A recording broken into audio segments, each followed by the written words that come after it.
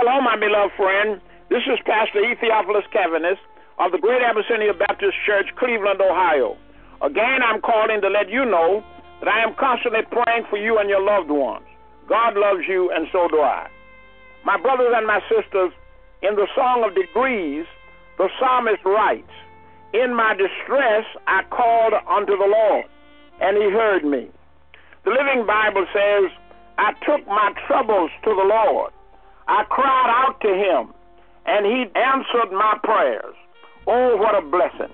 How many times, seemingly like most people have, we've called upon the Lord and waited for an answer, and waited and waited. We wonder, where are you, Lord? Why am I not hearing your answer? Why does the Bible make it sound so easy to hear from God when many of us rarely do? Well, in his song, Smell the Color 9, Chris Rice says that trying to connect with God can seem like, well, trying to smell the color 9. At the song's outset, Rice's myth that God seems to speak and give signs to everyone else but him. He longs to hear God's voice, and the fact that he doesn't may mean that he doesn't know God as well as other people do. But Rice is committed to believing and trusting in God anyway. He knows God always is near and leading him, imparting wisdom in ways other than burning bushes and divine graffiti. Maybe our difficulties in finding God are not God's fault. After all, the disciples were with Jesus for 3-4 years and still didn't understand that he was Word made flesh, even when Jesus told them directly, "I am the way, the truth, and the life. No one comes to the Father except by me." God hears our cries and always answers. When we're expecting sometimes a booming voice, we get a whisper. When we are hoping for a burning bush, we get a much subtler sign or something else. There is a word in 1 Kings 19:11 following that says, "Go out and stand on the mount before the Lord.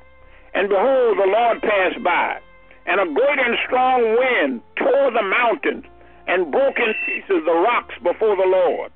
But the Lord was not in the wind. And after the wind, an earthquake. But the Lord was not in the earthquake. And after the earthquake, a fire. But the Lord was not in the fire. And after the fire is a still small voice saying, 'What are you doing here, Elisha?'" Oh, my brothers and my sisters, God hears every prayer of his children. Our prayer today should be that he will help us tune out distractions and tune into him. This is our message to us this day, and this is our prayer in the powerful and prodigious name of Jesus Christ, our Savior. Amen, and thank God. Until we can safely and securely assemble in the holy house and hear of God's dedicated sanctuary, pray with us, study with us on Wednesday evening, join us in church Sunday school Sunday morning, and streamline with us at 11 o'clock on Sunday morning.